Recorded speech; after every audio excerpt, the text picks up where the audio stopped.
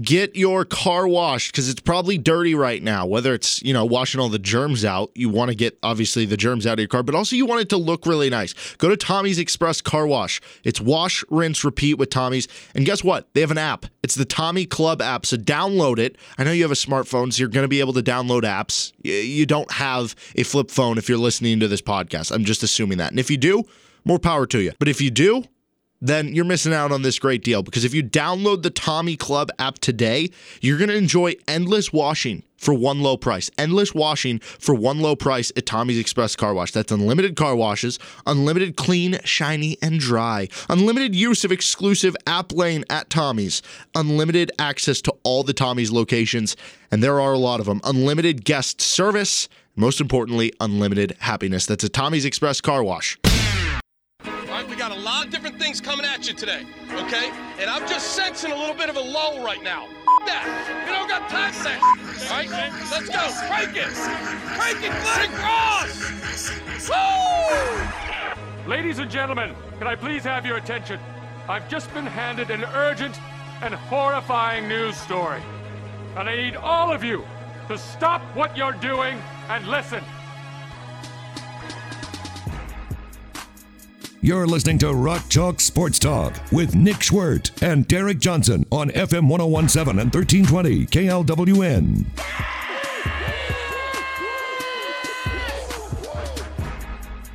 We have got some big news for you to start the day.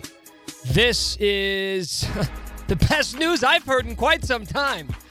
Mike Krzyzewski is stepping down from his position as the lead authoritarian figure of Duke basketball. The Brotherhood loses their leader. Their father. Their fearless leader. The only way this news could be better is if it was effective immediately. But no, Coach K, who has long said he doesn't want a farewell tour. You just got one. You just signed up for one, Bubby. You know what the thing is with this is he said that he didn't want a farewell tour, but he's felt bad about telling recruits that he's going to be there longer than when he really is. So the courage of Coach K to step down now for the recruits. You know what would have been really funny if he – I mean, it wouldn't have been funny, but it would have been right up Coach K's alley if he would have announced this on Memorial Day. He's like, well, I went to Army. I went to Army. I thought this would be best for the troops. Listen to this from Jeff Goodman. He said, quote,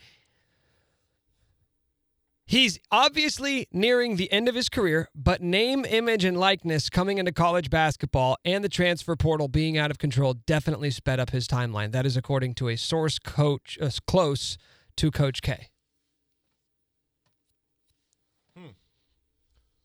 So,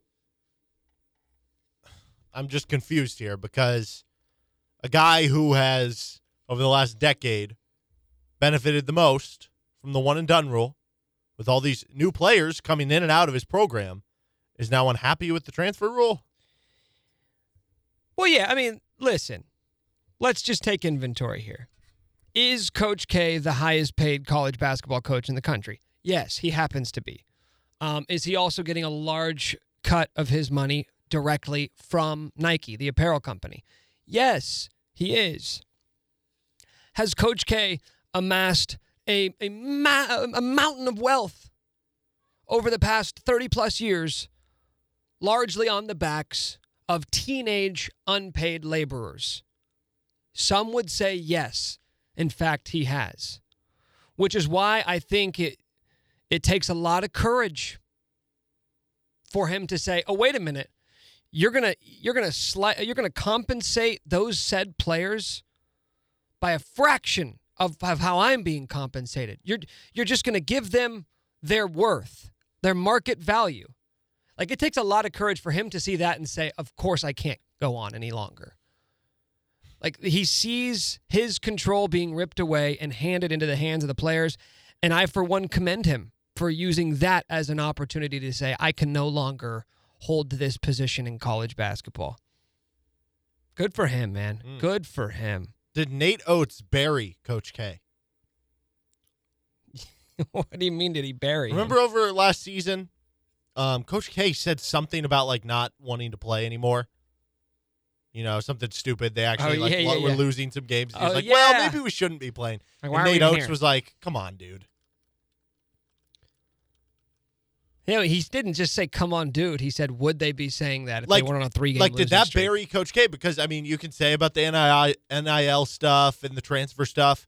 You know, if we're back in the early 2000s, we're back in the early 2010s, we're back in the 90s, nobody's speaking back to Coach K. Was that to him enough to say, oh, no, I've lost it? I have other coaches coming back at me.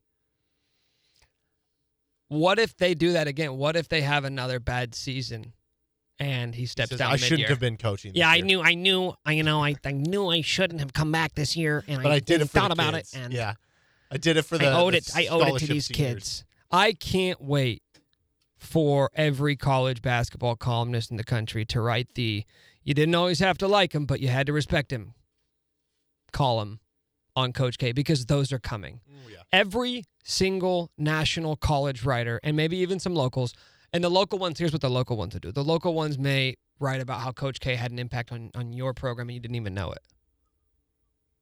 Listen, you don't have to like him, but you have to respect him. In fact, I find that to be a disagreeable statement, because nor did I like Coach K. I also don't really respect him either.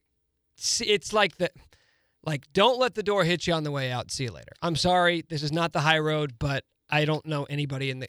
If you are a college basketball fan and you are acting like you're gonna give him his flowers, and that you're going to be sad to see him go, you are lying through your teeth. There is not a college basketball fan in the country that is not a Duke fan that is not happy to see Coach K gone. No, it could be weird because, you know, normally you get like these retirement tours where at the end of it you see the player, the coach, and you're like, man, that'd be kind of cool for him to like go out into the sunset, you know, get one last championship. I think that's going to be like the complete opposite in the March Madness. That is the worst thing that could ever happen to college basketball. I may never recover from that. If Duke wins a title in Coach K's last year, I don't know if there's any coming back from that. Are they supposed to be good this year? Yeah, I mean, it's always hard to tell. They're going to bring in a top recruiting class. The freshmen are merging, but I think they have 3 top 10 kids, so probably. Ugh, that can't happen. We can't allow that to happen. We can't. Somebody needs to like find the bag Nike paid one of these kids. Do you think we would have enough ammo? I mean, I know the answer. This is almost like, you know, when you're an attorney, you ask somebody a question you know the answer to, right? You're not just going to ask a random question. Do you think we have enough ammo if we wanted to do a Let's Rank stuff of the worst things Coach K did? Absolutely. Okay. Absolutely. I would like to explore that down the road. I don't know if it's necessarily the worst things he did, the most insufferable. I think that's the way to look at it. The most insufferable things Coach K did while at Duke. Yeah, because I don't think some of these things are like, wow, you're a terrible person. It's just like, come on, dude. No, I'm not saying that. I'm not saying he's a bad person. I'm saying he's insufferable. Yes. We do things differently. Yeah. We aren't just building basketball players. We're building men, and nobody else is doing that. We are the ones who are doing that. It's my job as a coach to chastise players on other teams for not respecting the game the right way. They need to know. They need to know. Like, he has for the longest time been the bastion of integrity of college basketball when nobody asked him to hold that position. Yeah, there are many cases of him doing the complete opposite. Like, remember when it was a couple years ago, like North Carolina, they beat him, I thought, pretty badly. And he just like left the court, didn't shake Roy Williams' hand. I do remember that. There's always going to be the gif of him falling down and going into the fetal position on the sideline. Yeah, man, he's just like he gets away for complaining calls more than any coach ever did. Like, not like it's one thing for a broadcaster to complain about the calls that a team is getting, but I just the constant playing of the victim card of like, I can't believe they're making us do this, and like, we're having to play a season here, and we're having to go after now these players who all they want to do is go to the NBA. It's not right, and I can't believe we're having to recruit these players that can now make money off their name, image, and likeness. Come on, man. Remember when you like yelled at Carlos Boozer for declaring for the draft after his junior year. Man, he's a unique cat, and there will, I'm sure, be somebody somewhere that will miss him. Jon Scheyer is set to take over, former Duke player, set to take over as the new head coach. Those announcements were made basically simultaneously. Now, nothing formally has come from Duke. These are all reports, but everybody's saying it, and Jeff Goodman, in fact, just tweeted a few minutes ago that Jon Scheyer has been approved as the next head coach, according to his sources. So, Coach K out, Jon Scheyer in. Jon Scheyer has been an assistant on the staff since 2014. He was an assistant for 4 years, and in those 4 years, he impressed Coach K so much to the point where in 2018, he was made the assistant or the associate head coach at Duke. So now you've got Hubert Davis taking over at North Carolina, former North Carolina player, Roy Williams' disciple. You've got Jon Scheyer taking over at Duke, former Duke player, Coach K disciple. Now we have to wonder, if and when Bill Self decides to leave Kansas, who will he choose as his successor? Now, I would like to think that this is not going to become a trend where because most schools don't want to do that. Most schools don't want to hand the keys over to the former coach. It was like, it's a little bit different, maybe a little nepotism with Bill Snyder when he wanted to leave, and he wanted to leave year after year, but he also wanted his son, Sean Snyder, to get taken over. And literally nobody else wanted Sean Snyder to take the job. Didn't this happen with Bobby Bowden, too, at Florida State, where he wanted to leave and he wanted to name his son? And they were just like, sorry, man, we're going to keep you here as long as you want, which they didn't. But you don't get to name your successor because there's always other factors in line there. And I think the biggest factor in line is that when you get to name your successor, are you doing it because you think it's the right coach? Are you doing it because you think it furthers your legacy? Right? Because imagine that. If Jon Scheyer, but that's the thing. If it is great, then fantastic, because that's all anybody wants is just to have a good head coach. But you have to wonder, is this being evaluated properly, or was this in the works of the past couple of years where he said, oh, I found my successor, I'm going to name him, and then the Coach K legacy will live on, because they'll say not just was he the greatest coach ever, but one of his players became the next great coach in college basketball. Yeah, that's definitely possible. I just think it's a little weird that you wouldn't even you have this full season now. You could use the full season to evaluate other candidates. You could use the full season to evaluate Jon Scheyer. The fact that they're basically giving it to him right now. That's the thing. What if Coach K this year is like, hey, since I know you're going to be the head coach next year, I'm going to turn a few duties your way. Or I'm going to, before this game, instead of me giving the pregame speech, or instead of me going over the X's and O's of everything, I'm going to let you do it for this game. And they allow him some of those things he wasn't doing in the past as an associate head coach. And they're like, oh no, what did we do here? We made a mistake. I don't understand why you wouldn't at least take the year to kind of evaluate That's the thing, man. How many great coaches are there in college basketball? How many great coaches? Not he's done a good job. How many guys would you look at and say they probably could have success anywhere? Mm-hmm. It's a shorter list than you think. And maybe they think it's specific to places like North Carolina. You got to be a special cut at North Carolina, or you got to be a special type of guy to coach at Duke, which, by the way, is hogwash. It is. The whole anybody could do it. You know why? Yeah. You know why? Because you're Duke and you're North Carolina, and those are two of the best jobs in the country. You have all the resources you could ever want. Mm-hmm. You have the fertile recruiting grounds, and also you can go anywhere and get anyone and flash that logo and bring them to your arena. And it's the same thing here at Kansas, man. It is the exact same thing at Kansas. And to think it takes a certain guy, not everybody can win there. No, it's the exact opposite. Not everybody can win in Lubbock. Not everybody can win at Texas Tech, okay? Not everybody could win at Baylor. Everybody can win at North Carolina and Duke and Kansas. So I find it a little bit hypocritical to act that way. Again, all you want to do is find that right guy, but the fact that there are so few great coaches in college basketball would lend itself to going out and having the most robust coaching search you could possibly have. And two storied programs, North Carolina and Duke, did not do that at all. In North Carolina, it makes sense that they hired Hubert Davis, because look at who else they hired. Roy Williams, Matt Doherty, Dean Smith. North Carolina guy. That's all they're ever going to do. Kansas guy, I'm sorry. They're only ever going to hire Carolina guys. And Duke hasn't had to make a coaching hire in 40 years, so it would make sense that they're going to keep hiring Duke guys. But I don't know. I hope Kansas doesn't become that. I really don't. I don't because that doesn't mean anything to me unless you guys just leaving the sports bar with your Letterman jackets on and patting each other on the butts and say he's one of us, man. No, it doesn't matter. Go get the best coach. Yeah, get the best coach. I mean, you have so many examples. Bill Self was not a Kansas guy, comes to Kansas. Dean Smith was a Kansas guy, goes to North Carolina. Coach K was like an Army guy and goes to Duke. He wasn't in the Duke family. John Calipari, he wasn't a Kentucky guy, goes to Kentucky. You can keep going down the list and finding all these guys that are examples. Nate Oates at Alabama. He was a high school coach in New York, goes to Buffalo, had no ties to the South. That's worked out okay. Mick Cronin, where are his ties to UCLA?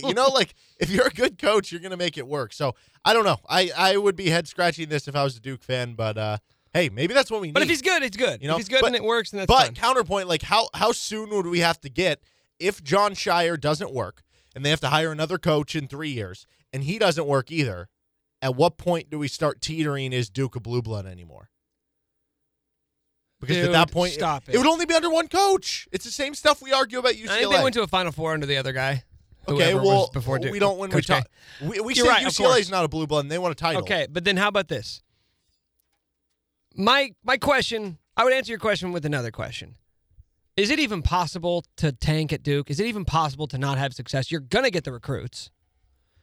And when I look at the other programs that we say, well, it happened there, it's a different era now where at Duke, you're going to get good recruiting classes. I guess I'm just waiting to see how much of that is because you had Coach K. Like Kentucky, North Carolina, Kansas. I'm not saying, you could argue Duke is the number 2 blue blood, for instance. You can make that argument. But the one thing they haven't had that those other 3 have, success under multiple coaches or continued sustained success under multiple coaches. So I'm not saying it won't happen. I don't know. You never know. You never know. Well, it's a great way. No, but what if they're Georgetown? We need to end every segment with that. But then again, you never know. Georgetown, perfect example. Georgetown had sustained success under John Thompson. They had solid success under his son. But what is Georgetown now? Yeah. Well, with North Carolina, you had sustained success with one guy, Dean Smith, had another couple guys, didn't work, and then you go get another North Carolina guy. Boom. So now you've got the track record. You say, well, we got 2 of them that have worked, so that's the way we're going to go forever. But then again, if Hubert Davis peters out in a couple of years, they may say, okay, let's just go get the best coach. Same thing with John Shire. If he peters out and they're not competing for a title because, hey, guess what? That's the expectations at North Carolina and Duke. It's not just, hey, they're solid. They're a top 10, 15 program every year. Nah, I don't know what you think you're signing up for. You're being expected to compete for championships every single year. And if you don't, I promise you that fan base is going to call for the administration to go look for somebody else. I guarantee it. So you got to be careful. That's why if you hire John Shire and you hire Hubert Davis, you better be damn sure that they're the best coach you can get. You better be damn sure that nobody could possibly be a better choice for that job. Because if you're wrong, you're going to pay for it. All right, it's 20 past the hour. You're listening to Rock Chalk Sports Talk.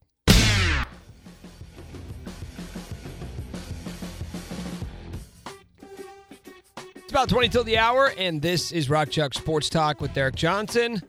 I'm Nick Schwerdt. Big news of the day. Coach K is out after this season. And honestly, what if he just decides, you know what, this is going pretty well. John, why don't you take a back seat for a couple more years? Daddy's going to re-up the contract from Nike, and I don't know, let's reassess in 5 years. Probably not going to happen. This has kind of felt like maybe it's been coming for quite some time, but interesting to hear from Jeff Goodman that name, image, and likeness and the transfer portal maybe sped up the process.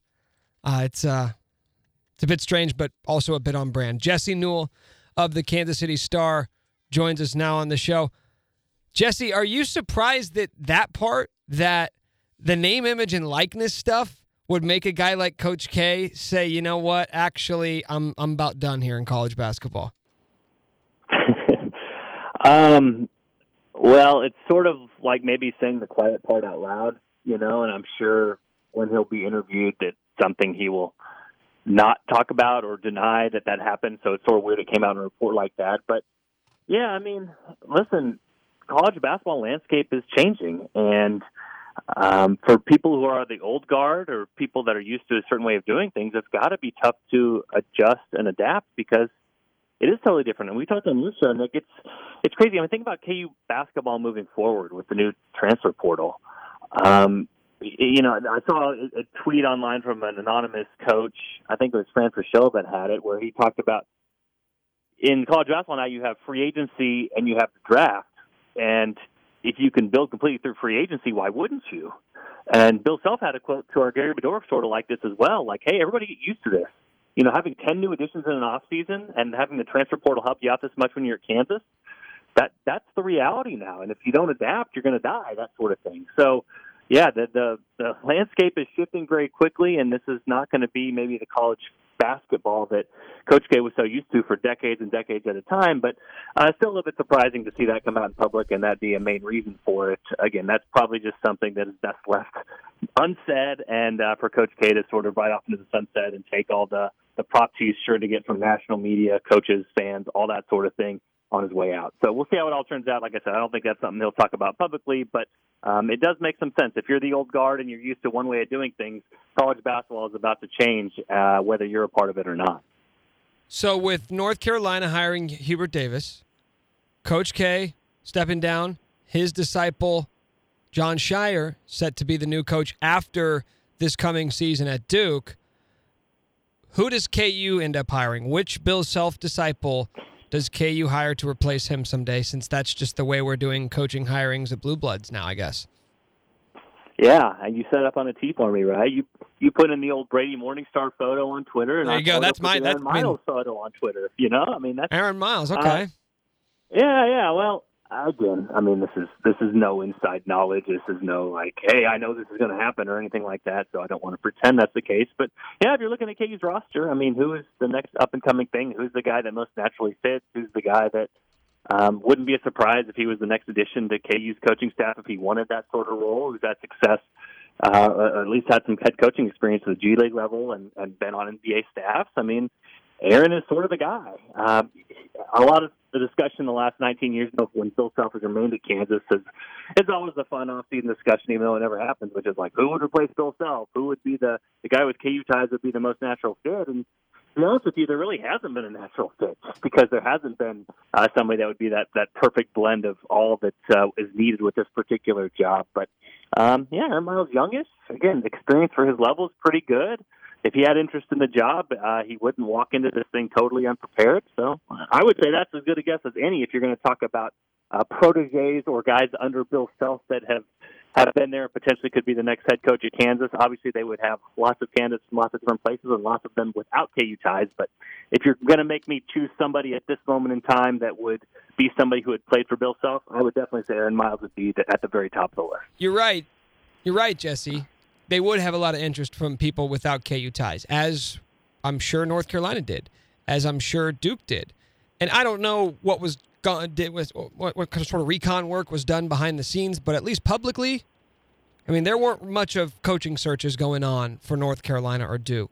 Like, once those coaches announced they were stepping down, those programs pretty quickly were zeroed in on Hubert Davis and Jon Scheyer. I mean, in the case of Jon Scheyer, the announcement was almost made, I know not officially, but simultaneously as the announcement that Coach K was stepping down.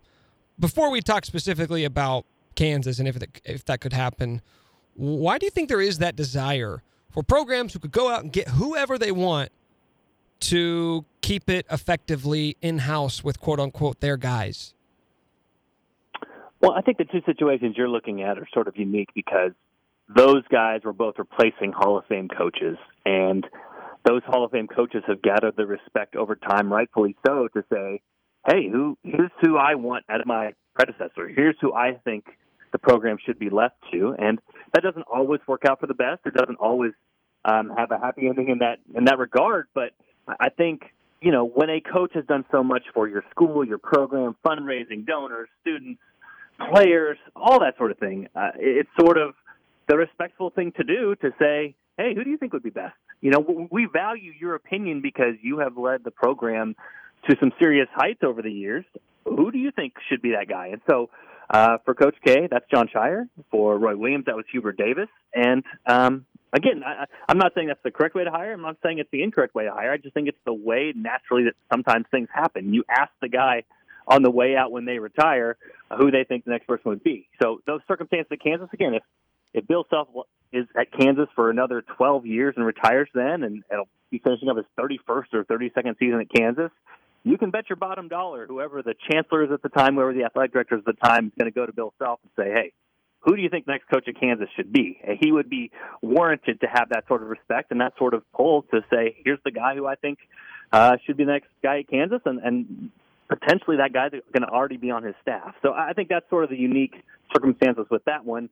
Whether that would happen with KU or not, it kind of remains to be seen based off what happens over the next few years with Bill Self at Kansas. But yeah, if he's ending a lifetime contract and retiring, I think you'll see something very similar. That seems to be the way that most of these things go. I hate that though. I really do. I don't think that there's, and it's not like to say that like Coach K or Roy Williams wouldn't have a good idea of, what if there are good candidates right there, but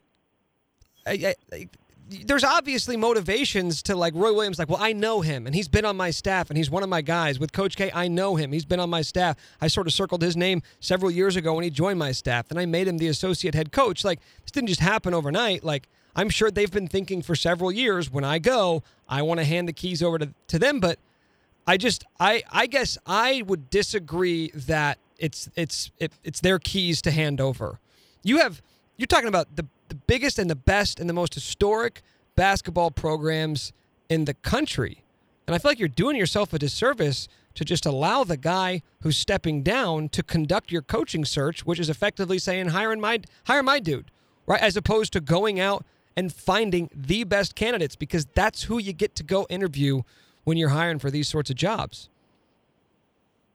Maybe. I mean, the other part about this one with Coach K, it's a little bit interesting, is he's going to be coaching the next season. And so from a continuity standpoint, it does make some sense to not just be like, well, we're recruiting you, but we don't know who the coach is going to be. That makes things kind of awkward. And again, it goes back to sort of a respect, if you will, which is Duke is going to let Coach K retire on his own terms. And that means he's going to have one more go-round, and they're not going to kick him to the curb like, hey, Coach K, you want to leave after this year? No, you're going to leave now because of recruiting. I mean, that's not how it's going to work. So I see your point, but I'm just telling you how the world works, which is when these guys retire and they give so much to the university and they've kept their programs at the upper level, the upper tier, you give that respect to them to say, hey, who do you think should be taking over? And we all know how college athletics works. I mean, if Hubert Davis doesn't win in his first 3 years, he's going to be out of there. And we saw that in North Carolina before Roy Williams, right? I mean, Bill Guthridge was in there. He had a little bit of success, went to a Final Four. Didn't matter. 3 years he was out. And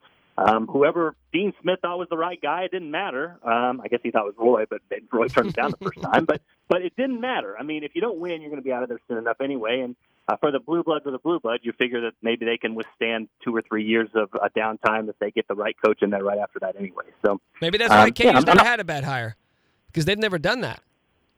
I mean, Fog that's Allen? where KU's really spoiled right now, right? I mean, the worst coach in history is probably James Naismith, right? Because he was the one basically saying, like, hey, this is not a sport that needs to be coached. It's a sport that should be played. And he had a losing record, all those sorts of things. So, yeah, when your worst coach is the inventor of the game, you're probably doing pretty well for yourself. And not to mention the fact, so KU, I'm going to get the numbers wrong, but what they've had 9 official coaches in history. And me on the Kansas football beat has seen 5 different coaches hired, in the last decade or so. So, when KU football in the last 2 decades is catching up to KU basketball over the course of 120, 130 years, you've been doing pretty well for yourself when it comes to coaching hirings. And you're right, KU would definitely want to get the right guy in there. But if Bill Self's here for another 15 years, I can guarantee he's going to be part of that conversation.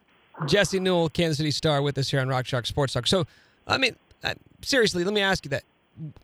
Right now, there's nobody, right? If Bill Self did the same thing that Coach K did and said, I'm retiring next year. Well, there's not that former coach or former player that he coached and now he's taken under his wing as an assistant. Maybe you would say Jeremy Case, but like nobody's seriously considering that Jeremy Case is going to be the next Kansas coach. Maybe that's a different conversation we have in several years. But I mean, do you think that that's likely that would happen? Because I'm almost to the point as well that I don't necessarily think Bill Self would not have an opinion, but Bill Self also strikes me as the type of guy who wouldn't make that like an impetus to say like, no, I'm picking my successor on my way out. Maybe I'm just totally wrong, but he seems to be cut just a little bit different than maybe Coach K and Roy Williams.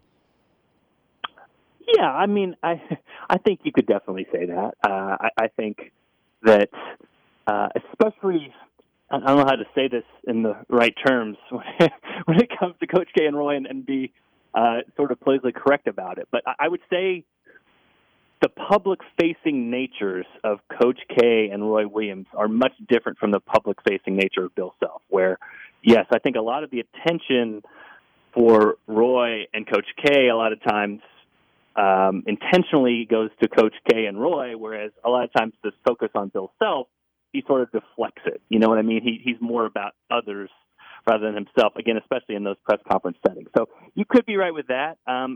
I think you're right in another way, though, too, which is, and this is good for Kansas, that, you know, they have hired Bill Self, and he's wanted to stick with the program, and they've made him happy, and he signed a lifetime contract because, again, I think this is one of those moments and one of those points where you just say, there's not a great replacement right now. There's not a natural fit. There's not a slam dunk like Bill Self was, 19 years ago to say, hey, this is the person that absolutely would lead the Kansas program from here forward. So Kansas is probably best not having that conversation, and that's why I think you've seen the university treat Bill Self the way it has here over the course of the last few years, and especially with the contract extension that he just got. So, yeah, it is an interesting discussion, but like I said, I don't think it's a conversation Kay's going to have to be having just based off of the faith, the contract, the stability, everything that they've shown Bill Self over his time here. It seems like they've locked him up and made that very clear that that he is their guy, and because of that, he's remained loyal to them as well. So it seems like it's a marriage that's going to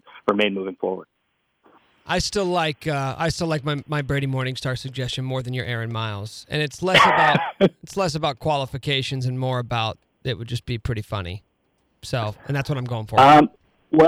And let's not overlook Brady because he was the coach of the TBT Kansas team, right? That's right. I can't say he doesn't have coaching experience. He definitely has that, at least 1 or 2 games. I think it'd be cool if he ripped the sleeves off a suit and wore the T-shirt underneath. It's casual time now, so yeah, you can wear it now. You can just wear the white T-shirt. But I want the starting lineups. Like I want to say, and head coach Brady Morningstar, and he rips off the suit. He's got a tearaway suit, and he rips it off, and he's got the jersey with the long, baggy, triple XLT underneath, like that. I want a showman, right? I don't want somebody who's just baseball managers wear a jersey. Why can't he? It's the exact opposite of what I want for KU football. I said with KU football, I want a guy who's just going to grind, get down to work, and not care about perceptions and media attention. I want the opposite for basketball. I think Brady's the guy. So I'm going to start my campaign now, get the ball rolling for whenever that job does come available. So you can do your thing for Aaron Miles. I'll do my thing for Brady Morningstar. We'll just see who wins out, okay? That sounds good. I bet the Brady Morningstar for KU Coach website URL is probably still out there. So maybe for $10 and a GoDaddy account, it might be yours. All right, I'll look into it. Jesse Newell, Kansas City Star. Thanks for the time, man. I appreciate it. All righty, that is Jesse Newell. He's Derek Johnson. I'm Nick Schwartz. You're listening to Rock Chalk Sports Talk. Father's Day is just around the corner, and you probably need a gift for a hairy dad. Make your dad proud this year and get him and yourself the Manscaped Lawnmower 4.0. You heard that right, the Lawnmower 4.0. Get 20% off plus free shipping with the code RCST at manscaped.com. Manscaped is the only men's brand dedicated to below-the-waist grooming, and they just launched their Lawnmower 4.0. Imagine surprising your dad with a sleek, well-designed, and optimized body hair trimmer that says your balls will thank you on the box. Their 4th-generation trimmer features a cutting-edge ceramic blade to reduce grooming accidents thanks to their advanced skin-safe technology. Get 20% off plus free shipping with the code RCST at manscaped.com. Get your dad a gift you know they'll use. That's 20% off with free shipping at manscaped.com when you use the code RCST. Don't forget that you came from your dad's balls. This year, show your original home some love with Manscaped.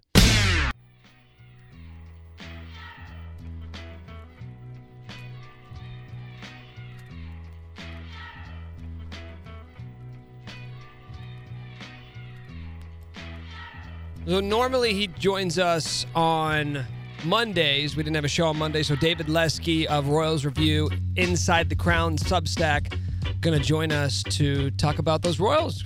Series sweep. A lot of runs. 17 runs scored against the Pirates over the last 2 games. He'll join us coming up here about half an hour from now, but it's a Wednesday, so you know what time it is. It's time for another edition of the NFL Whip Around. Derek, get us going. Yeehaw! If then, I give you the if scenario, you tell me the then.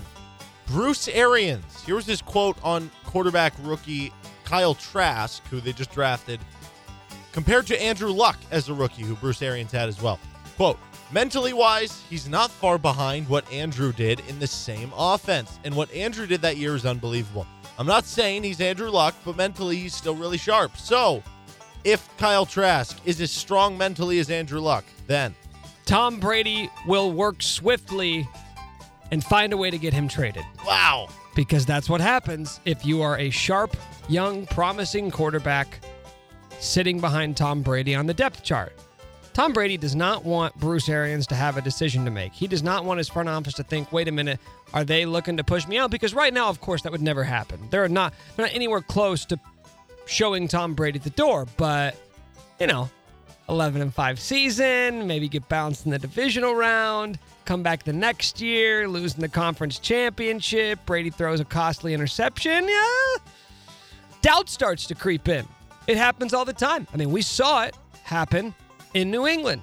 Now, maybe this coaching staff's cut from a different cloth. This organization going to be a little bit more supportive of their quarterback. But I'm just telling you, man, once the fans start to say, okay, Brady, you got us the title, but now you're 45, now you're 46, whenever that day comes, and they'll say, clearly, his best ball is behind him. But can we at least acknowledge that that same thing that happened for basically 7 or 8 years in New England is at some point going to happen in Tampa Bay? There's going to be a point where Tom Brady doesn't look good. Fans start to say, okay, the young kid, the coaches love him, the players rave about him, made some great ball throws in training camp, preseason. Remember that preseason game he started? Like, that kind of stuff's going to happen. So if it does, Tom Brady's going to work swiftly, not wait around and say, I mean, if he sees him this summer in the preseason or in wherever, training camp, he's going to say, it's got to go. And he'll start working with his agent, and his agent will start pulling some strings. His agent will start calling other teams, being like, we want Kyle Trask, we'll overpay, whatever it takes. And eventually, Tampa Bay will say, I don't know why all these teams are calling us about Kyle Trask, but I guess we got to take this deal. It's too good to pass up. But you'll know who is really orchestrating that behind the scenes. I'll just say I don't think Kyle Trask is going to be very good. I don't either, but if he is. A report from Peter King came out that the Atlanta Falcons would accept a non-conditional second-round draft pick in return for Julio Jones. If that report is true, then it opens up the field of teams who could probably trade for him. The big hurdle with Julio Jones has been and will remain finances. Do you have the cap room not just to take on his salary this year, but over the next couple of years? Because if you're a team like the Chiefs, could you move some things around to make room for that $15.3 million? Yeah.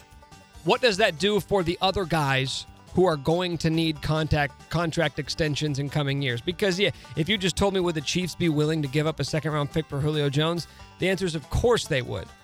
But what if that means you're not going to be able to extend Tyrann Mathieu? What if that means you're not going to be able to extend Orlando Brown or Tyreek Hill? I don't know if you'd be willing to do any of those just in order to get Julio Jones. But if it's a non-conditional second-round pick that the Falcons are after, I'll tell you right now, there's a lot of teams who would be willing to give that up. The question becomes, or has remained, do they have the money? Do they have the cap space to absorb a very large contract that Julio Jones would be bringing with him? Yeah, I think this makes... I don't understand how we haven't had a team make a trade for that yet, because that seems like a very fair deal. I know you weren't listening to last week's show, and further proof is the fact that I kind of went through the numbers and figured out how the Chiefs could make it work. So now that we're post-June 1st, the Chiefs could cut Anthony Hitchens and Derek Nottie, and that would basically save them enough money to where they'd be able to keep him on cap this year. And Hitchens, maybe he's one of your starters, but is he that good? And you just drafted 2 second-round Linebackers, it's not a huge deal. Derek Notty's not even your projected starting defensive tackle right now. So how big of a deal would that be? Moving forward, like you said, yes, it does create some possible cap headaches, but guess what? If you cut Frank Clark next year, post June 1st, there's your money to sign Orlando Brown. You would have about another, I think it was between like $8 and $10 million available at that point still to try to bring out Tyrann Mathieu. And that doesn't even count, like, they converted, I don't know how the cap works. Like, they converted Patrick Mahomes' $23 million signing bonus to like a $17 million something, and it saved him $15 million in cap. So you do that, and all of a sudden you can sign Tyrann Mathieu too. So I don't know. I would do it if I was the Chiefs. I do know they're not. There's going to be a team willing to offer more. 100%. And then there's going to be a team that's willing to look at Julio Jones and say, we'll keep you beyond this contract. Well, here's the other thing with Julio. Like, extension. I get it. It is a lot of money, but based on what the Falcons would still have to pay to give him away, he would be making $15 million this year, 11, and then 11 the next 2 years. Basically, he'd be on a 3-year, $38 million contract. You know where that would put him in terms of receivers? On average salary, about $13 million. 19th in the NFL. You're doing this thing, though, man, and I'm trying to help you, and if you don't want my help, then that's fine, but just know that I'm coming from a good place here. I'm coming from a place of caring and love. And you're doing this thing where it's just like big-name free agent, Chiefs got to have him, right? You're doing this Patrick Peterson thing, this Jalen Ramsey thing. Now it's becoming the Julio Jones thing. I'm just doing this for your own good to lessen the blow when he goes to the Titans or the Seahawks. Oh, no, I'm not expecting him to go there. But like, there's a difference there, right? Like, with Jalen Ramsey, you have to pay him to be the top corner in the NFL, and you're having to give up multiple first round picks, right? But come on, man. If they could do it, and it's as easy as you're making it out to seem, and it's just about like, okay, let's move some of this money around. We know for a fact there have been at least conversations. Like, somebody's kicked the tires. Brett Veach is like, well, wonder what it would take. He's like, he sat down and done the numbers. You know he has. Yeah. So either if you're right, then he's saying, well, it will work. Then we're going to do it, because he knows as well as us how much of an impact adding a player like that would be to this offense. He knows that. But if they started crunching the numbers and he was like, oh, no, this won't work, then like that's why they're not going to do it. Well, I just think there probably would be a lot of planning to go into it that you have to take time to figure it out. And he's already got tee times made. Yeah, exactly. But like, okay, Corey Davis is on a 3-year, $38 million deal. That's what you would have with Julio Jones, right? So I don't think the money is the biggest portion, to be completely honest. If Brandon Jacobs and Tim Tebow both made rosters in their return, Tim Tebow is on a roster right now, but if he made the final roster, Brandon Jacobs wants a shot on a roster as a defensive end now, then. Running back turned defensive end, quarterback turned tight end. I want to start getting creative as to which former retired players you want to see come back, change positions, and what position would you like to see them play. Like, for a lot of guys, it's just like Terrell Owens physically looks like a guy who could still play wide receiver. It's not that exciting, though, because we see it with receivers a lot. Receivers are always the ones who are like, I want to come back and play another year, and then you realize, oh, you're not as fast as everybody else. Like, you can't really run a 4.4 anymore, and that's somewhat problematic. Is there anybody that comes to mind? Is there any former player, retired, that you would like to see come back and play another position? Didn't Chad Ochocinco want to come back as a kicker? Yeah, I think he did. But that wouldn't be that interesting to me. I mean, Calvin Johnson is just like, you think of a guy who retired early. He owns a cannabis business now. He's got yeah, he's fine. Yeah, he's doing great. But like, I want to see him come back. I don't know what position. He's not receiver. I want to see a non-quarterback come back and say, no, I want to be the starting quarterback for the Giants or something like that. You know what I mean? Like if they played quarterback in high school, they got switched to like a safety. I don't even need that. I just want a guy who said like, no, I've just been working on it. Like I've been working on my footwork and my step backs and sort of learning nuances of pro style offenses. I don't know who would be a good candidate to do that. It'd have to be like a Michael Strahan type who just said, you know what, I'm ready for this opportunity. I don't really like it, man. And the Tim Tebow stuff is a headline. That's it. Brandon Jacobs wouldn't be a headline if it weren't for Tim Tebow. So I'm done with the celebrity aspect of, like, there's kind of been a theme this week. I don't want it. I'm done with it. Are they good? I'll ask you if a thing, team, place, person. If it's good, you tell me yes or no. Pay cuts. Are they good? No, pay cuts are awful. Pay cuts are the worst thing around. What about the NFL? No, the worst. Who took a pay cut? Big Ben took a $5 million pay cut. He said it was his idea to save the team some money. Oh, no, that's awful.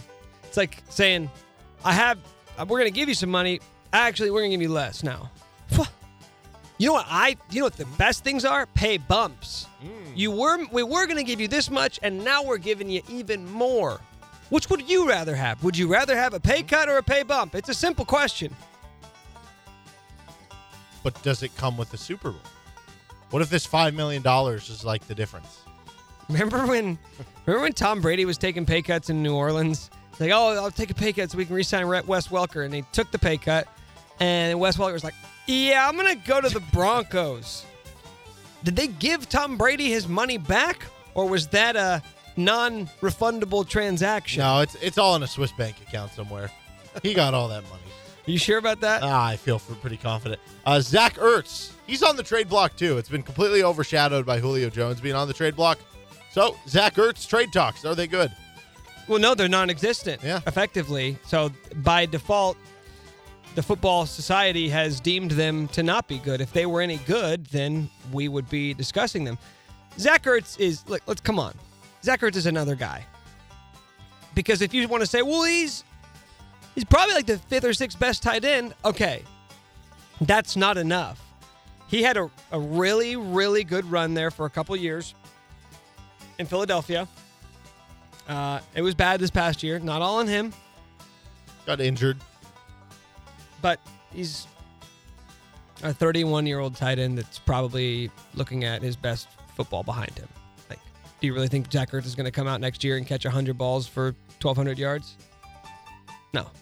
He has 1,000-yard receiving season. So, in order for you to move the needle as a tight end, you basically have to be one of 3 guys. And the third one, hardly moves the needle. It's like you got to be Travis Kelce, George Kittle, and then third is Darren Waller. It's like, okay, if Darren Waller were on the trade block, how many sports shows across the country are putting that in the lead to say, should our guys go to Green Bay? Should the Packers sign Darren Waller? It's not that big of a deal. Kyle Pitts is probably the 3rd or 4th best tight end just because we think he's going to be good. And he hasn't even done anything yet. So no, Zach Ertz trade talks are not good.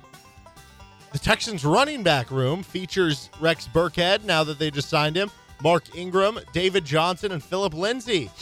Is that a good running back room? No, I mean, if you took all 4 of those guys at their best and you made like this sort of super running back. That'd be an awesome running back. That'd probably be pretty good, but more isn't always more. Like sometimes more is less with running backs, especially when they're old running backs who all, once again, have seen their best ball. Like Mark Ingram, best balls behind him. David Johnson had 1 good year. Don't think it's going to be the resurgence for him. Burkhead's 30 now. Is Phillip Lindsay the best running back on the team? I think so. I think I feel like he's kind of been overshadowed in his career. I mean, he's not like a great running back, but like yeah, he was really solid, and then all of a sudden Melvin Gordon came in last year and became the starter. He's still producing just like average-wise, efficiency-wise, but he's in his mid-20s, so I don't know. It's not bad. Like, it's not an awful running back room. Like, who's even in the Jets running back room, you know? It's not that bad. But no, it's not good. Lamont, Michael Pirine. So Michael Pirine, they just drafted a guy. Michael Carter. Yeah, there you go. That's pretty rough. Couldn't name anybody else. Yeah, that's pretty rough. It's not that bad, but no. Probably well, not it's good either. that bad. It's just not the worst. A.J. Dillon, you've seen this guy's legs, correct? The running back for the Packers running back. Yeah, we saw him torch Kansas, Boston College a couple years ago. Oh, we won that game, though. Yeah, that's right. Big guy. He has nicknames for his legs. One is Quadzilla. The other is the Quad Father. I like that a lot. Those are good. So those are good. Those are good nicknames. And I think that anybody who's strong should give their muscles nicknames, but it's even funnier if a skinny guy. Or a fat guy. Mm-hmm. The beer belly nicknames his 6-packs. Yeah. Right? He's got a different name for each abdominal muscle. Love people giving nicknames to their muscles, so that is objectively good. Better than Kirk Cousins. No. We've gone through the gauntlet. There's only so many quarterbacks in the NFL. So, NBC Sports released their best returning coaches of 2021 list. Yes. We're going to do coaches, and the coach that came up number 17 on the list, which would be about in the middle of the NFL, was Ron Rivera. Okay. So we're going to do better than Ron Rivera. Bruce Arians, not Bruce Arians, but Bruce Arians says he doesn't know how much practicing Tom Brady can do, and he's going to be more of a coach in next week's mandatory minicamp. So, if Tom Brady was a head coach, is he better than Ron Rivera? No, Ron Rivera has had success everywhere he's went. He's kind of like a poor man's Andy Reid in that it sort of just needed to end with the Panthers. Went to Washington, immediately had success. Now, not success in terms of, wow, that was a really good team, but success in terms of making it to the playoffs, which honestly you could say, well, that's not going to happen every year. I don't know. It kind of happened every year. When he got hired in Washington, what did he talk about? He talked about all the times he won the division and went to the playoffs with the Panthers. But as we all know, a lot of those seasons were years when the NFC South just wasn't any good, and they were able to sneak into the playoffs at like 7-8 or 7-8-1. They had a couple 7-9 years where they ended up winning the division. So that's all it takes for Ron Rivera. So no, Tom Brady's not good enough to be a 7-9 coach. Absolutely Whoa. not. Couldn't even be 500? No. Number 11 on the list was Frank Reich. Is Frank Reich better than Ron Rivera? Yeah, I think I'd rather have Frank Reich as my head coach. Frank Reich's only got, 3 seasons under his belt? Went to the playoffs, 2 of them. And maybe has his best football in front of him, right? There's been a lot of fluctuation at the quarterback spot. Andrew Luck was there, but he was oft injured. Phillip Rivers for 1 year went to the playoffs. Now you get Carson Wentz, and we don't know how Carson Wentz is going to be, but I think Carson Wentz will be better than he was in Philly. I also think he'll be better than Phillip Rivers was last year. You combine those two things, that's another playoff season. That's 3 playoff appearances in 4 years for Frank Reich. That's better than Ron Rivera. If you're Washington, you would rather have Frank Reich as your head coach than Ron Rivera. Yes, I agree. And he uses the analytics a lot, which I appreciate. So, yeah, I would agree. Number 12 on the list, you wouldn't think he would be all the way down at number 12 based on if you just looked at the record. But Matt LaFleur. 2 seasons, 13-3 both years. Got a playoff win both years. He took a big hit, I'm sure, on these rankings just because of that one decision. Just because he decided to kick a field goal in the NFC Championship game. Yeah, that one's going to hurt you just a little bit, but the success is there. The proof is in the pudding, as they say. It's sort of one of these things where if you're a team that's looking to get to the next level and compete for a title, you'd probably rather have Matt LaFleur. If you're a team like Washington, where just make us relevant, establish some culture, and get this thing turned around, you'd probably rather have Ron Rivera. But if we're just judging you based off of average team, name a team, who'd you rather have? I'd rather have the one from an X's and O's standpoint that's going to be a little bit more progressive and a little bit more modern. That's where Matt LaFleur comes in, so I'd take him. Yeah, agreed. Last one, Urban Meyer. Is he better than Ron Rivera? Well, so far, all we know about Urban Meyer is that he drafted Trevor Lawrence. Good job there. You drafted a running back in the first round, Travis Etienne. Now you're threatening to use him as a receiver. And you hired Brian Schottenheimer as your offensive coordinator. Am I missing anything big? You signed Tim Tebow to be a tight end. So from personnel decisions, there's quite a bit to be desired there. I have nothing to go off of with him. I think that he'll probably do a decent job of establishing a good culture there, but this is one of those things where, if you're willing to draft a running back in the first round and you're willing to sign Tim Tebow to be a tight end, what else are you willing to do? There's part of me that wonders if Urban Meyer is going to ruin Trevor Lawrence. You had Brian Schottenheimer. When college coaches come in, usually they bring about this sort of modern age philosophy, and that's not what you're getting. Quite the opposite with Schottenheimer. So I'm taking Ron Rivera with a bullet over Urban Meyer. Wow. Yeah. I'm on the Urban Meyer train. Give me Urban. Who's older? You had a losing week last week. Yeah, that was bad. But before that, I think I went 9-1 the previous 2 weeks, so I'm ready to bounce back. Atlanta head coach Arthur Smith or Philadelphia receiver coach Sanjay Lapp? Oh, Arthur Smith's in his mid-30s. I'll say Sanjay Lapp. Sanjay is 51. Arthur is 39. There we go. Buffalo wide receiver Stephon Diggs or Dallas linebacker Leighton Vander Esch? Oh, man. Diggs is late 20s. Leighton Vander Esch, well, he played 7-man football, didn't he? So is that like Mormon where you're actually 26 when you get, I don't know, where do you go to school? Boise State? That's kind of close to Mormon country. I'm going to say Leighton Vander Esch. Wow, a lot of assumptions there. It is Stephon Diggs who's 27. Leighton Vander Esch is 25. New Jacksonville special team coordinator Nick Sorensen or former Jacksonville special team coordinator Brian Schneider? I'm going to say Sorensen, younger. Older. Sorensen, older. Sorensen is 42. Schneider is 50. Tennessee tight end Anthony Ferkser or Cincinnati safety Jesse Bates? Ferkser, older, for sure. 26. Bates is 24. This is for a winning week. Free agent running back Le'Veon Bell or Buffalo safety Jordan Poyer? We should know how old Le'Veon Bell is. 27, 28. I'll say Poyer's older. Le'Veon Bell's 29. Jordan Poyer is 30. Winning week. Back Winning on track, week. baby. Last segment. Where they at? Former Jacksonville and Rams pass rusher Dante Fowler just got paid by an NFC team at the end of March. 3-year, $48 million deal after he had 11.5 sacks in 2019. Where he at? Dante Fowler, you say? Yes. Miami. Seattle. You had the right region of the country on your first guess. Atlanta. Huh. So that's where you're at. And that's the NFL Whip Around. And this is Rock Chalk Sports Talk.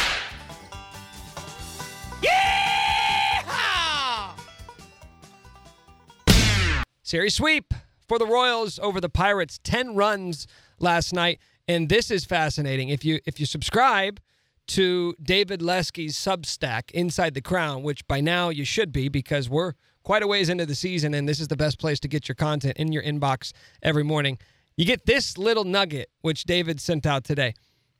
It's simple math, but 7 runs on Monday, 10 runs last night. Those 17 runs are the third most they've scored in a series this year, and it was a 2-game series. That is, in one regard, laughable, in one regard, quite encouraging that maybe this offense is coming around. David Lesky joins us now on the show. Is it safe to say, do you feel like this offense has turned a corner? If not, how would you characterize what we've seen from the Royals bats lately?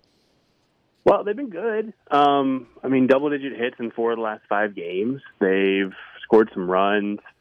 The funny thing about that stat, about the series runs, is I believe the opening day, 14 runs, is like the 5th most runs they've scored in a series season. So that's not great. But they scored 11 the next day, too. So that is the highest scoring series of the season, if you were wondering, that first one. The other thing that I thought was weird, just side note, the first of the months, they've scored double-digit runs, all 3 of them. They've only done it one other time this season, but on April 1st, May 1st, and June 1st, double-digit runs. Anyway, I think the offense it's looking better. Part of it is Whit Merrifield's hitting better, and he's at the top of the order, setting the table for everything, so that's helpful. Part of it is Andrew Benintendi's been hot for, 5 weeks now, so it's kind of beyond a hot streak as much as just he's playing well. Salvador Perez continues to do his thing. Getting Mondesi back for a few days was really helpful because I think it lengthens the lineup, and hopefully he's back pretty quickly. But they just seem to be putting better at bats together. And then, some of it is just luck. For a long time, they were getting runners on every inning and couldn't find that big hit. And it didn't matter who was up. It wasn't like it was Nicky Lopez every time. Salvador Perez would pop up, or it was Nicky Lopez, or Michael A. Taylor would swing through 3 fastballs. It doesn't matter. They just were not getting that hit. Now the hit's falling, and so that's helppful too. But I don't know. They just look better, and part of it, the Pirates are really bad. They're awful. They're the team that didn't know you could just touch first for the 3rd out of an inning. So that's part of who they are. But yeah, I think the offense looks a lot better, and it's a good time to get going because they're not so start and stop right now. They've got the off day today, of course, but I think they only have maybe 2 more before the All-Star break. So if they can get into a rhythm, they're not going to lose that rhythm anytime soon. Is this peak Salvador Perez? I don't know if we expected to see his best at age 31, but it certainly feels like this is the best we've seen from him. Yeah, if you count last season, too, if you put it all together, because he was awesome last year offensively, obviously, but I think he's accessing his power better than ever before, and that includes last year. He's never going to be able to take a pitch, but he he's driving the ball like crazy. I think we talked about this a couple weeks ago, or maybe more than that. But one of the biggest changes that he's made is driving pitches that he should drive and being able to identify those pitches a little bit better. And that's, you would think that would help with his plate discipline. It hasn't, but yeah, he's hitting like crazy. It's nice to see. It's made it so that if a guy like MJ Melendez, who's having a phenomenal year in Double-A, by the way, if they decide he's the catcher of the future, okay, well, those two catching and DHing makes sense if they can both hit the way they have this season. So that's really helpful for the future. It's been nice to see because, hey, most catchers don't get better at age 31. They're typically around the downswing, and 30 and 31 the last 2 years for him, he seems to have found another level. No, it's kind of interesting when they gave him the contract extension in the offseason. I think with maybe the short-sighted view of it was, okay, you give this guy a massive deal because he's your leader, right? He's the face of your organization. And there are people who could have said this then, but it's easier to say it now with this start to the season for him in the rear view and seeing what he's doing. It's like, oh, you didn't just extend him because he's your leader. He's extended him because he's your leader, and he's your leader who happens to be your best player. Right. I mean, he's kind of a glue in the middle of the order. And, you know, you could say Santana's the glue or Benintendi's the glue or whatever. They have a lot of glue, I guess. Elmer's factory is working pretty well here, but he's a part. It's not just he's the rah-rah guy on the bench. He's a part of this team. I mean, he is, without Salvador Perez, I don't know where they would be. I mean, he leads the team in home runs. I don't think he's leading in RBIs. I think Santana still leads that, but even so, you know, Perez is producing runs. I mean, it's just he's doing more than just leading, and I think that's valuable. It's a lot of money, but at the same time, you know, I said this at the time, I don't think it will hamstring them on any potential deal in the future. So as long as that's the case, yeah, pay the guy who's done so much for the city and who continues to do so much for the team. And they need him. They need that guy in the lineup. Without him, they'd be worse. And in the end, it's pretty simple, right? Does this person make the team better or worse? And he makes the team better. So it's a good investment. Talking to David Lesky here on Rock Chalk Sports Talk. 7, David, that is the amount of games we got to see Adalberto Mondesi in a Royals uniform in his debut before, once again, getting a little injured. More on that later. Let's go with what we saw, though. Those 7 games for Adalberto Mondesi, what stood out to you? He looks like he did those last 22 games of last season when he was one of the best hitters in baseball. He was driving the ball from both sides of the plate to both fields. I mean, it was just kind of a little bit of everything on the field. And then, you know, I go back to Monday night, and that was such a good game for him. He had a single, and then he got to second on a wild pitch, and this wasn't talked about very much. I mentioned it in my article the other day, yesterday maybe. He broke for third and had such a good jump that he was sliding into third as Edward Olivares hit the ball, which unfortunately happened to be in the air to the pitcher, so it was a double play. But that's just bad luck. Then he hit that long home run, and then he made the phenomenal play coming in the 8th inning, which is where he probably tweaked his hamstring. Just everything you want to see on a baseball field, except for working a walk, pretty much.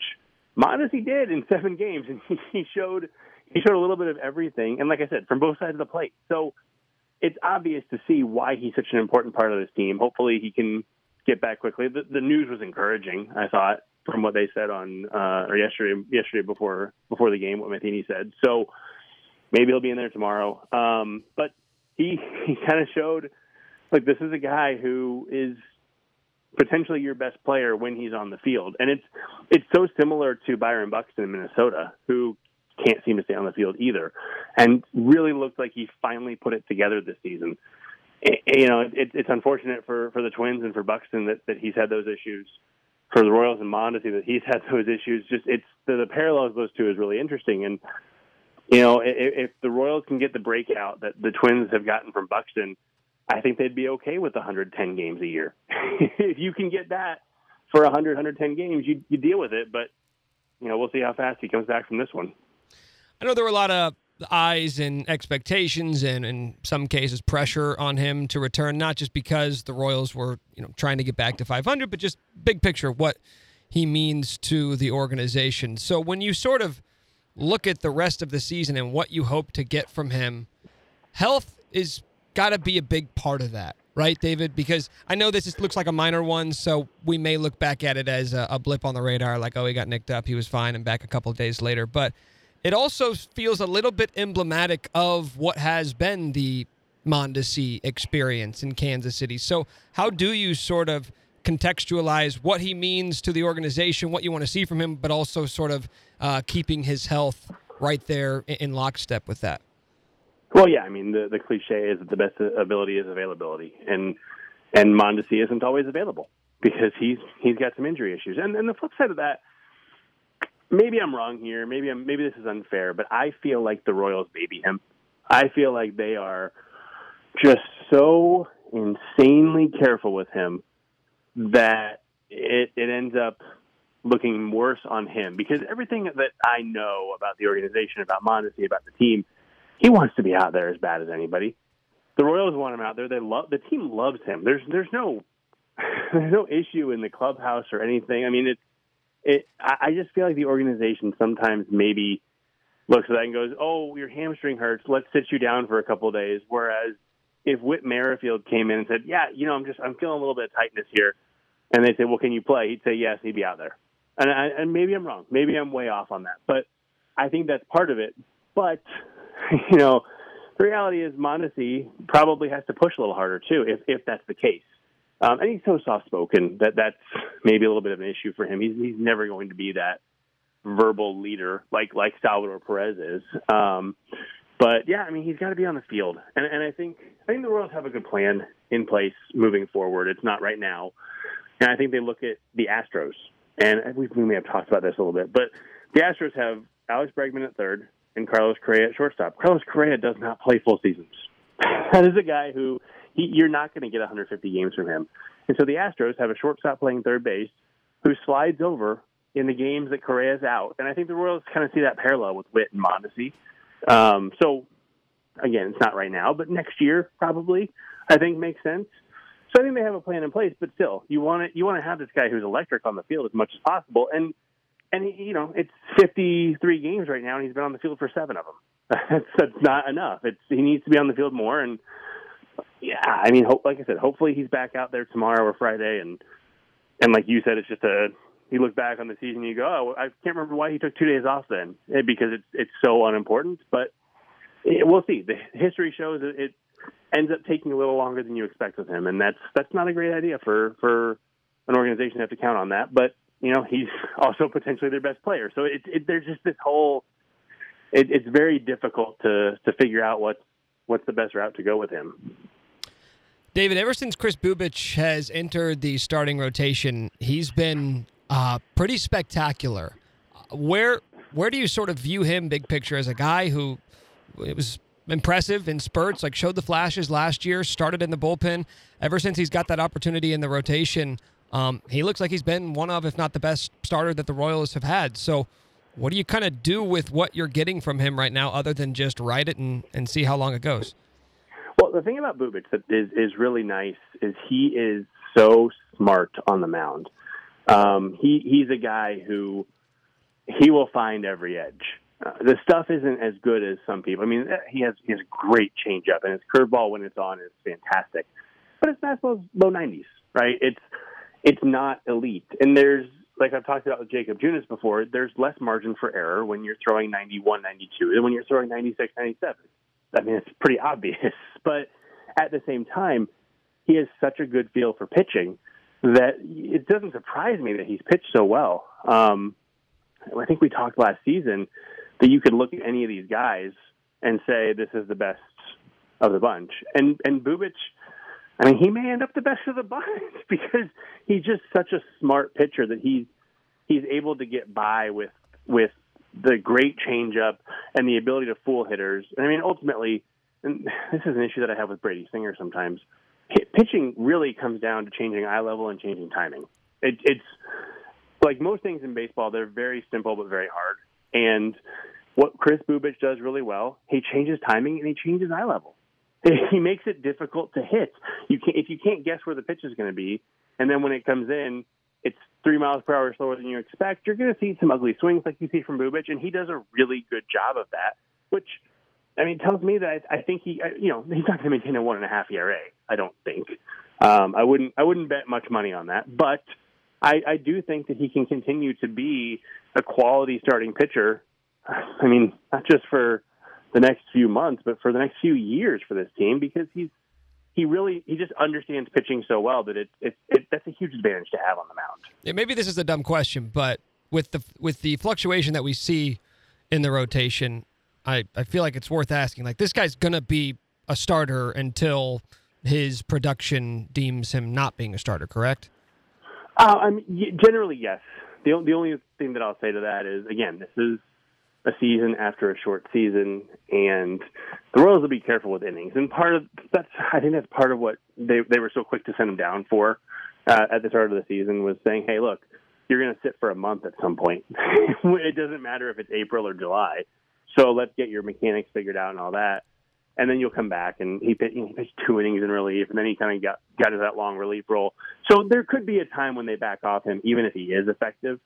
But in general, yeah. I mean, he's in the rotation now. It's his spot to lose moving forward. Outside of the random, we're going to give you 2 weeks off because you only threw 51 innings last year, whatever it was.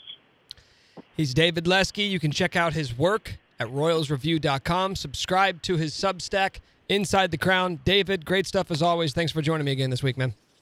Definitely. Thanks, Nick.